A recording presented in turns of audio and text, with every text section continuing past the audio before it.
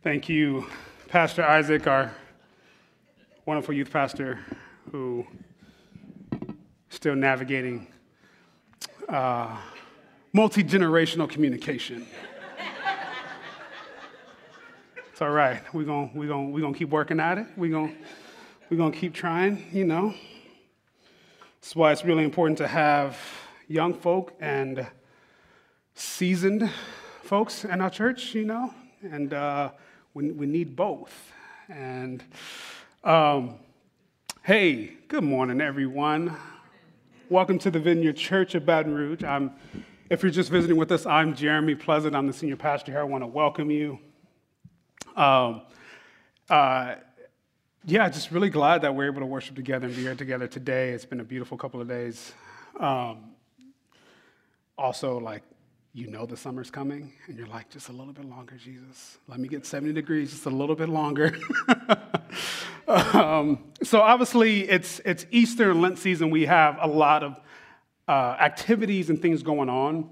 But as we kind of are pushing forward into 2022 and go further deeper in, what we've been talking about as a staff and as we're thinking about what our community right now is, we want to create opportunities for us to re-engage, right, and to redeploy as a church community in our walk, in our faith, and in our engagement with one another and the larger community. And so that's kind of why we're doing all these things. We're bringing things that we've done before. We're bringing new things, and we're just really trying to say, hey, we're re-engaging in this new season to draw closer to Christ. I'm really excited about our interactive reflections of the cross, which is coming up soon. I'm curious to hear how the devotional has been, our family devotional this season has been for you all. So, share with me sometime and let me know how that's going. So, speaking of this season, we're in this series called Living the Lord's Prayer. And we've been going through this very simple yet profound prayer that Jesus taught his disciples, that Jesus teaches us. And we are not only looking at this prayer, but seeing how we apply it in our lives each week. And so today we're going to be looking at the next part of the prayer, our daily bread. We're going to continue the theme of looking back and looking forward, and just explore how Jesus taught us to live and pray this prayer as it relates to the praying of our daily bread. So let's look at the prayer one more time. This then is how you should pray. Our Father in heaven, hallowed be your name. Your kingdom come, your will be done, on earth as it is in heaven. Give us today our daily bread, and forgive us our debts as we have also forgiven our debtors. And lead us not into temptation, but deliver us from the evil one. So let's look at verse 11. This is going to be what we're focused on today. Give us today, can you go on that next slide, please, our daily bread. Now, what's really interesting is I want to juxtapose this version of the prayer with the way that Luke and his witnesses heard it. And this is really important. And so let's bring up the Luke version of this prayer. And it says, give us each day our daily bread. And so we have in Matthew, give us today our daily bread. We have in Luke, give us each day our daily bread. And so I want us to have both these translations in mind as we go through today. And so as we look back, I want to talk about feasts. Because when we talk about bread, and when Jesus refers to bread, he refers to himself as the living bread. It's really important to understand this theme throughout the entire scripture of feasts. God instituted times of celebration in the Jewish calendar. Right? We actually still see it in our calendar at different times. You're like, what is that Yom Kippur? What is that? What is that Passover? What is it? It's like these are all feasts that are actually in scripture that are still celebrated to this day in the Jewish people that God added to the Jewish calendar.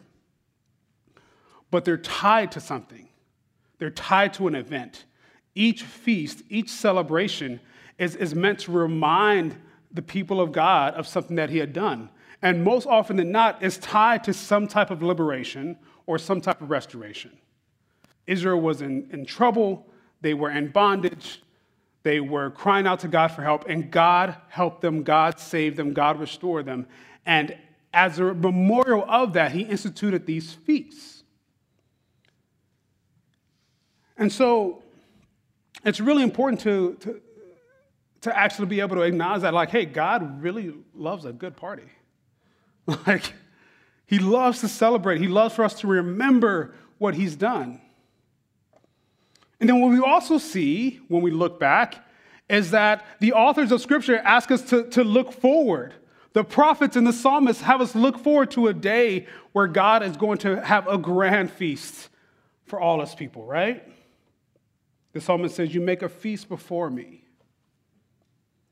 And Isaiah 25, verse 6 through 8, it says, on this mountain the Lord Almighty will prepare a feast of rich food for all peoples, a banquet of aged wine, the good stuff, not the, $2 chuck, the best of meats and the finest of wines.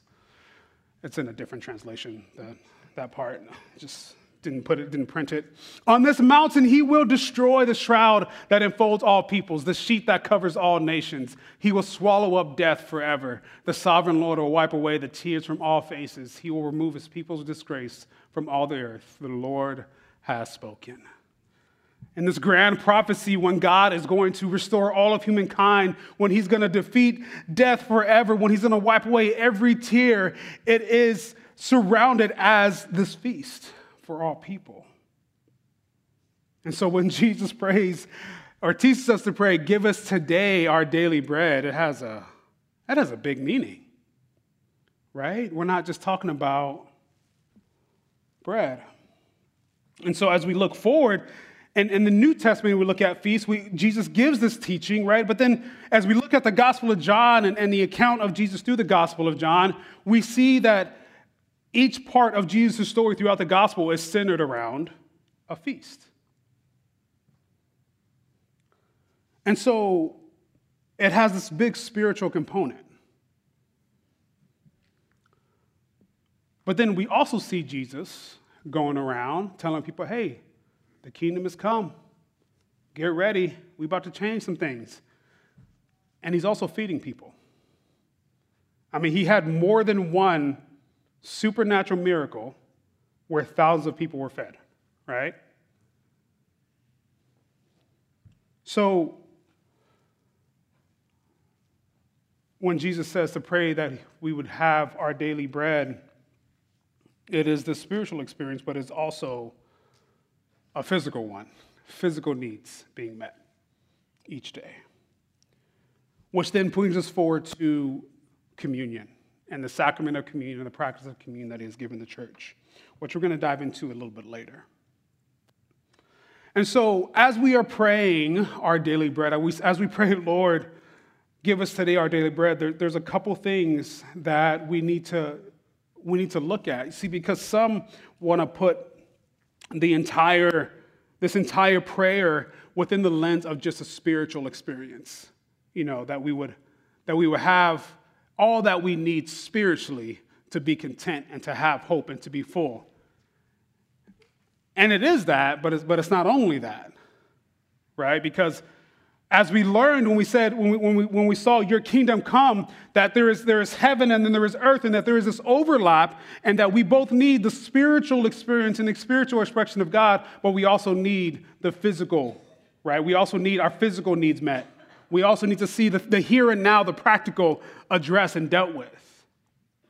And Jesus said both, and this is why it's not an either-or scenario. It's both and. This prayer is both for the future and for our hope and for our experience of God, but it's also for the now and for his presence and for our needs. So the interesting thing about our needs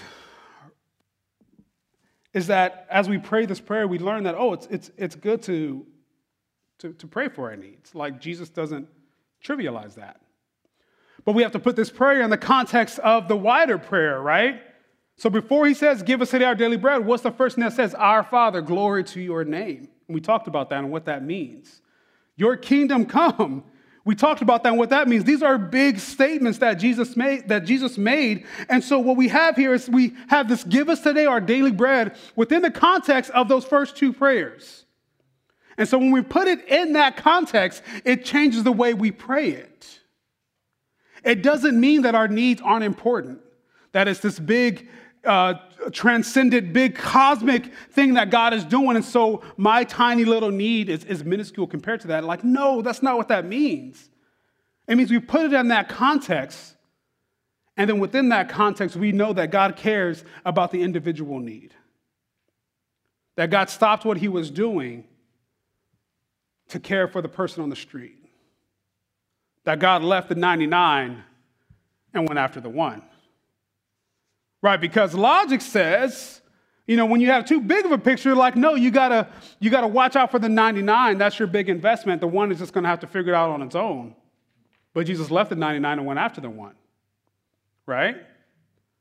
And so we have to be able to hold this intention that the prayer we pray when we pray, give us our daily bread, is prayed within the context of the cosmic plan and the cosmic order that God is doing to restore all of humanity and all of earth and the entire universe, and to restore us. That he sees each and every one of us. That he sees the person on the street. That he sees the lonely, that he sees the lost. And as a matter of fact, that scripture teaches us that's who he's with the most.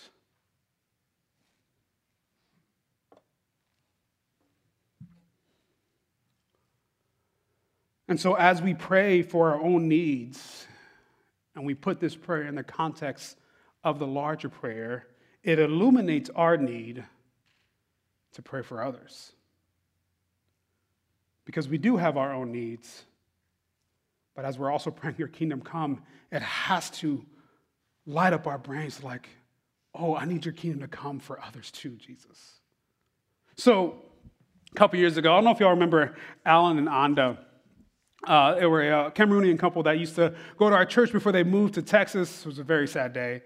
I remember we had dinner, and Anda was praying, and she blessed the food. She's like, Lord, thank you for this food. But then she said, Lord, help us remember those who don't have food today. But it struck me so deeply because it wasn't just this routine prayer. I felt it, and I could see it in her eyes. Lord, thank you for this food. Thank you for what you have given. And let us remember those who don't have food today. And what I could see in her eyes was her remembering those who didn't have food. When we pray this prayer, it opens our eyes. To not just pray for others, but to pray alongside them. That we would walk with them in their hunger. Whatever hunger that is, in that need, whatever need that is, realizing we have the same need. We walk alongside, we pray alongside, we kneel alongside those outside of us. Because that's what Jesus did. And not only because that's what Jesus did, because as we pray this prayer, it's what changes our hearts to do. Like all of a sudden, we're like, oh, I want to do this. All of a sudden, it's not a fight. It's not a struggle. It's not something I have to be rational about. It's just like, no, I want to walk alongside and pray alongside those around me, those who are in need. Because I can feel that. I can see that in the way that Jesus does. And it's there that we meet Jesus in a deeper way. I mean, did he not say when you feed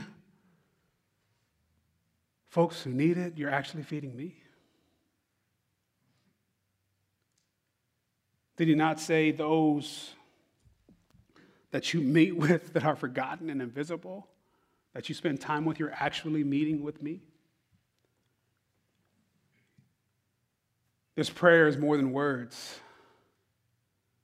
It can transform us if we allow it to. And so we're not just praying, right? This prayer, we're also living it. And so I want to look at 11:3 again. Give us each day our daily bread. Like that's an interesting clause. right? Like an interesting way that sentence has been translated, because it's like, not just like, hey, I need my needs provided for in general, right? But give us each day our daily bread. You know what this links back to? To Israel in the wilderness. When they were hungry, like they just got freed, right? They just left, they just trounced on this empire. They're now free. They've been slaves for 400 years, and now they're on their own. They don't know what to do. They're hungry. They're like, you should have just left us back in Egypt. I'm like, okay, being a little dramatic. Do you remember how bad it was? Let's be real, we do the same thing though. And God says, all right, don't worry about it. I'm going to give you some bread. They didn't know what it was, so they called it manna. And if you remember the story, God gave them just enough for the day. And so if they try to grab more than they needed to like store it and have some for tomorrow, what happened? It would rot, right? It's like God wasn't just providing something for them, he was teaching them something. Because like, I know that's what I would do. I know like, kind of like the way like it used to be, like you get some money, you finally get some money, you're like, all right, we're gonna stop on all the Top Ramen. We're gonna have 6 months of Top Ramen so that like when you get broke again, you are set, right? Like you are straight for the next 6 months. This is what they were doing. Like, hey, we gotta stock up. We don't want to go hungry again. And God was like, no, that's not how we're doing this right now. I will give you the bread you need for today and only today. And the only time actually you can stock up is on the Sabbath, so you don't work that day, because that's how important the Sabbath is. Now, we're not getting to the Sabbath. We talked about that before. You can go check that out. That's a whole nother day. But we have here this illustration and Jesus linking to God's provision. That when we pray, give us each day our daily bread, that's a powerful prayer. That's a risky prayer. We're saying, God, I want you to be our provider. I want you to be my security. And it's like, yeah, that's the right thing to say. That's like the proper Christian thing to do. But then when we actually have to live it out, it's really scary. It's really scary when you're like, oh, I don't have the safety net that I like set up. Like for me, I'm a planner. I got a plan A and a plan AB and a plan B. And it's a very complicated system I have set up to make sure, like, if then this happens and then we go here, right? And then if that doesn't happen, then we go here. And, we got the whole thing set up and God just smashes the whole thing. You're like, oh, no. But I had this whole thing set up so that I would feel safe. So that would be okay. And God's like, I want that for you too. But let me do it my way.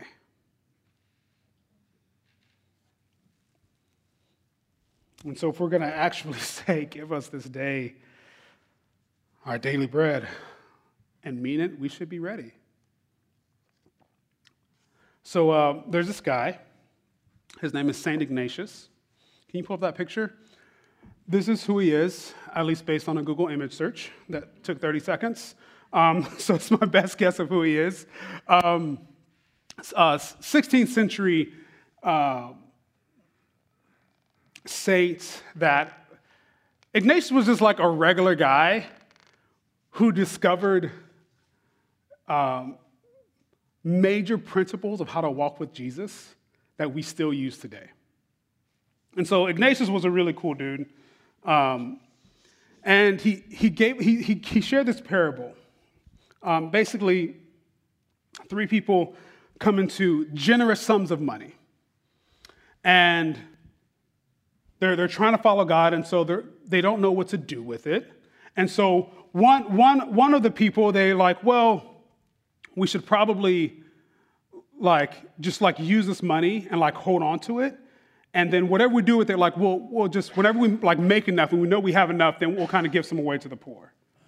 Or then the second person was like, well, actually, I know that God provided this for me, and so I'm going to give a lot away, but I'm going to make sure to hold on to some just in case, right? And the third person was like, Lord, do what you want with this. Take it away from me. Let me have it. Like whatever you want, and I'll just use it for your glory. But like it doesn't matter. You just decide what to do. And so there was like what we see in this parable, this pursuit of like detachment from things. It's like, well, I'm not saying I don't need it. I'm not saying I don't want it. I'm not saying that I do. What I am saying here is I'm going to let you decide, and we'll go from there. How many of us, can we, do that? Like, if I'm going to be honest, I don't know if I can do that. Because, I can already think of right now, how I would invest, the first half, and what I would do with the second half, and all these different things that I would have plans for it. But also, I want to make sure that I'm safe and that I kind of have, a backup plan. Now that I got this money that came in, let me figure out what I'm going to do with it, right? But to actually be able to detach from the thing that provides us so much security and say, God, hey, you know what? I'm going to trust you with it. And in that detachment, he actually provides the nourishment that we're looking for. Y'all with me so far? Okay. So we have, as I said, the theme of feasting in Scripture, right? And so we have bread and we have feasting. And then we also have the theme of fasting. And so as we're looking at how do I detach from the things that provide to me so much security, how do I actually go about saying, Lord, just give me today what I need? We have one of the methods to do that is fasting. Now, fasting serves a purpose. Feasting also serves a purpose. But each day, our daily bread, we have an opportunity to fast or feast for his glory. Now, it's really important to understand, fasting serves multiple purposes in Scripture. Often it's we tie it to one, but it's actually several. It can be a place of seeking and encountering God. It can be a place of worshiping God. It can be a place of confession and repentance. It can be a place of mourning. Fasting serves multiple purposes in Scripture. And so as we think about how we fast, and often traditionally in the church in the season of Lent is a time of fasting as it relates to confession and repentance, but we can also kind of expand that to the larger picture. And as we look at the Lord's Prayer, we say, okay, what does it mean to fast in a way that would honor God? What does it mean to fast in a way that would help me detach so that I can find my nourishment from God? Still with me? Okay. So the first thing we have to look at with fasting, especially if you're a super disciplined person, is we can't confuse that with trying to make ourselves right. Fasting doesn't cleanse us. The blood of Jesus does, right? But often it's easy to confuse the two. We want to fast, so sometimes punish ourselves. I'm going to fast because I did a bad thing. And so now I'm just going to not do it for the next month and repair my relationship with Jesus. Yeah, that's actually, that kind of then defeats the purpose of the cross. So we don't have to do that. But instead we want to fast and with a sense of all right, how does this bring glory to God? How do I seek God here? How do I encounter God here? How do I confess here? It can serve all of those purposes, but we don't want to self-impose denial in our lives for the sake of imposing denial in our lives, right? That's when we become super religious and we kind of divorce the experience of God with the practice of kind of these theological principles is when we say, well, I'm going to do this just to do this, right? And we need to bring it back and say, no, if I'm going to deny myself, it's going to serve a purpose. Now, on the other side, right, we don't want to take what God has given us, his pleasures, too far, right? We don't want to go into escapism. We don't want to fill our stomach when actually it's our soul that is hungry, right? So I've said this before, but I venture to say most of the challenges we have, the sins we have, the vice we have, are actually at its core, at its root, God-given desires. But because of all the reasons, we're not allowing God to fill those desires, and so we're filling them in our own ways. And so, to illustrate in a similar way, we're hungry for something, but instead of receiving the nourishment from God, we're filling that nourishment ourselves. Fasting helps illuminate that, helps bring that into the light, and helps us reorient toward God so that he can be our source and he can be our provision. And in the same way, when we hyper-spiritualize things, when we look at others around us, when we look at our community, when we look at the world, and we say, well, they just need Jesus. But our hearts don't lead us to action to improve their lives, we've missed it just as much. We can't say, go on the street, like, there are times when, like, God just clearly brings someone in front of us, right, that he's calling us to just kind of be with it. Like, we can't say, cool, hey, I'm going to pray for you. That's great. And then ignore the need that's, like, right in front of us. Like, we can't do that. And what that looks like for us is going to be different. I'm not prescribing an action for you to take. I'm not saying, okay, when this happens, do this. What I'm saying is we need to examine our hearts, and as we are praying this prayer, know that the spiritual is important, but so is the physical, as God brings those in our lives. It's not enough to say, oh, you need Jesus. It's like, how can I be Jesus to you right now? Jesus filled the soul of so many people. He also filled their stomach. And so we have to hold both realities, right? And ourselves and our own needs, it's both and. And as we engage with the world around us, it's both and. All right. We're wrapping up here. For real. So that brings us to communion. So the communion experience is really interesting because it is actually both spiritual experience and an application of living out what it means to be the church. And so what we see happening when Paul is talking about the communion in 1 Corinthians, it's really easy to like take these things out of context. And it's just like, well, if you do this during communion, you're going to like really get messed up. And if you're not like exactly perfect and you take communion, you're going to die. Like, it's really like if we take the context out, then we miss what was going on. We kind of miss kind of the purpose of communion.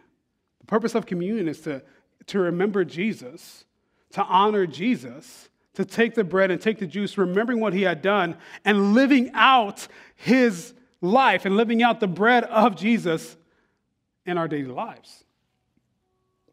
And so here's, what was going on is you had this church, all right? Church of all kinds of people, different ethnicities. You had poor, you had rich, you had slave, you had free. All kinds of people in the same church, unified in one body. And so what's happening is they come to church, they get ready. And so also, but it was different in the early church. Communion was like a feast. It's what it was. It wasn't like bread and wine. They actually had a meal. It's one of those kind of things that get that's just kind of took a different turn kind of through the years of the church because like Jesus talks about bread and wine, and so we just have bread and wine, but it was during the Passover meal, so it was actually a full meal. It was a full feast. And so the church celebrated communion with a full feast for the church. And so this thing, people would go and kind of like what was happening in the world outside of the church, they would eat all the food, and the poor folk in their community who actually didn't have food would come to the table and it would be empty. And Paul's like, what are you doing? You're doing the same thing in the church that's happening outside the church. Like, no, it's supposed to be different. If you're hungry, eat at home and then come to church. We can't forget that we are one body. those who have and those who have not, those on the top of the social class, those at the bottom. We are one, and we have to look out for each other. And so we have, actually, in this practice of communion, both a spiritual experience of experiencing God and experiencing the presence of Jesus, but also a practical thing of how we are looking out and caring for one another. At least that's what's happening in the Corinthian church. And it also illuminates for us, like, okay, are we extending the table? Like, one thing that we should look at when we practice communion is like, who's actually not here? Who's not at the table right now? Who do we extend this table to? Because I guarantee if it's a table that we created, someone is missing. Because, listen, we're imperfect. We have our preferences. We have our biases. And what Jesus taught us was to welcome everyone to the table, and we want to practice that, and yet in our limited nature, we can't always. So we continue to push in and say, who's not at the table today? Who's missing? Who have we left out? You remember the parable that Jesus shared of I think it was a king that wanted to have a feast for the whole community, and no one showed up. And so he was like, all right, fine. That dude on the street at the gate right there, go bring him in. All the other people that people forgot, go bring them in. I'm going to have a feast with them. It's a parable of what the kingdom is like. God has made this feast for everyone. Let's make sure to bring in the ones that are forgotten.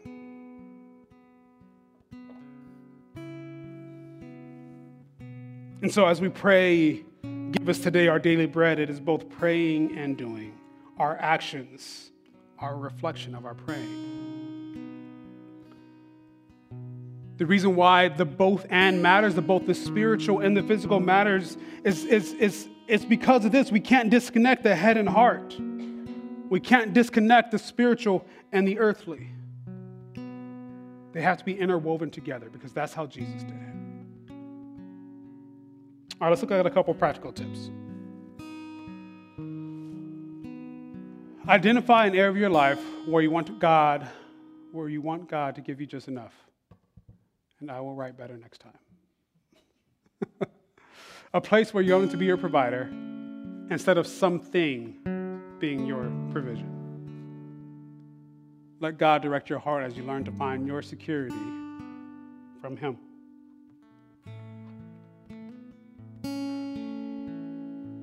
All right, number 2.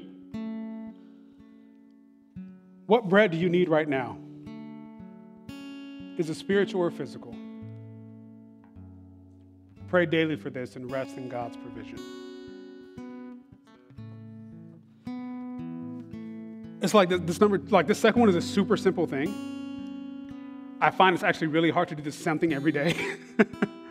I've also found when I actually do this daily, something begins to change in me. Something begins to happen for just a couple minutes every day. And so I want to invite us all to practice that. It also helps us to get in tune to our needs, both our spiritual and our physical needs. Listen, we live in a very fast-paced culture. We live in a very microwave culture, so often whatever we need, I can just get it right quick. And so what this practice does for us is say, okay, actually, how many times do we actually stop and think about what do I need? Because often our most basic physical needs are met in our culture, right? At least in our communities. Often our most basic physical needs are met. And so we're often not in tune to what our needs are. And so we actually stop, we take a minute, we reflect, and we say, okay, actually, what do I need? And give space for that to pray and listen and think. I think you'll be surprised what will come up. And then you begin to pray for that, and that dialogue ensues with the Lord. Oh, man, some really cool stuff happens. Before we go to number 3, I want to share really quick story. Sometime last year, So I do, for me personally, my personal spiritual rhythms, I do fasting at different times of the year for short periods. Sometimes a week, sometimes a month, different things. Sometimes it's food, sometimes it's something else. Because of health implications, I can't fast for long periods of time. But I was doing I think a morning fast or something. And just it was a long period that I was doing a fast. And I remember just really struggling because I was like, I'm hungry. But you can't think, right? So you start getting a little hazy, and you're like I gotta focus. I have things I have to do, complicated things I have to think through and figure out and work through. And so I'm praying, I'm going through it, and I'm like, I don't know why I'm doing this fast. And then it hit me. I was like, man, imagine having to go to school on an empty stomach. Imagine having to do that every single day. And because this was during COVID and a lot of kids weren't getting fed, and it's hard to focus. It's hard to do well. It's hard to pass a test when you've only eaten once in the last 24 hours. And that illuminated something for me. I've intellectually known these things, right? I've also, for a long time, been thinking, I was like, hey, where do you want to focus our outreach efforts next? What does that look like? It came together in this fast. And it was oh, we got to do some more food security work in our community. And lo and behold, later that week, a friend of mine reached out and was like, hey, there's this new thing we're doing in Baton Rouge called the EBR Food and Security Coalition. We're trying to work together to solve food security in our community. And it was I see what you did there, Lord. That was really cool. And maybe that call comes, I don't want to talk about causation right now or correlate. It's hey, doing this created a space for God to have an impact in my heart. An area that I've seen, but even though I've seen it, I've missed it. And as I've missed it, he's like, hey, I want to show you something. You've understood this intellectually, now you feel it. And it didn't lead to an immediate solution. And so that's what I'm saying here. It's not about solving problems, but it led to the next step. And it's okay, how do I now engage with this? How do I do this? How do I lend my heart to better, more fair, more just systems around me? Because guess what? There are children going to school hungry. And it's one of the many reasons why they're struggling in school, but that's something that we could actually begin to talk about and begin to work through. And that takes me to okay, so God, what do you want to show me now? What am I missing now? And so number 3, practical tip, who isn't at the table of Jesus? Who is he highlighting for you right now? And if no one comes to mind, I would ask you that you would pray about that this week and God, highlight for someone who isn't at the table of Jesus. How can you pray for them? But we're not just praying, right? How can we pray for them and also meet them where they are, providing a physical need for God's glory? Because that's how Jesus did it. That physical need, this can be food, yes. It can be childcare. It's hey, I know you struggle with childcare. Let me help you out for a couple days. This could be, I'm going to mow your lawn. Whatever that need is, we go, we ask. Maybe someone just needs a listening, non-judgmental ear. I mean, you know how many times people just need someone to listen to them without trying to solve their problem? That rarely happens. You know how powerful it can be to just listen to someone? That fills an actual physical need. It's not about turning this into a salvation conversation and pulling people to Jesus. It's not pulling people to the table. It's oh, How do I be Jesus to them and extend the table outward? And as we do that, over and over, and as we pray over and over, people want to know Jesus a little bit more.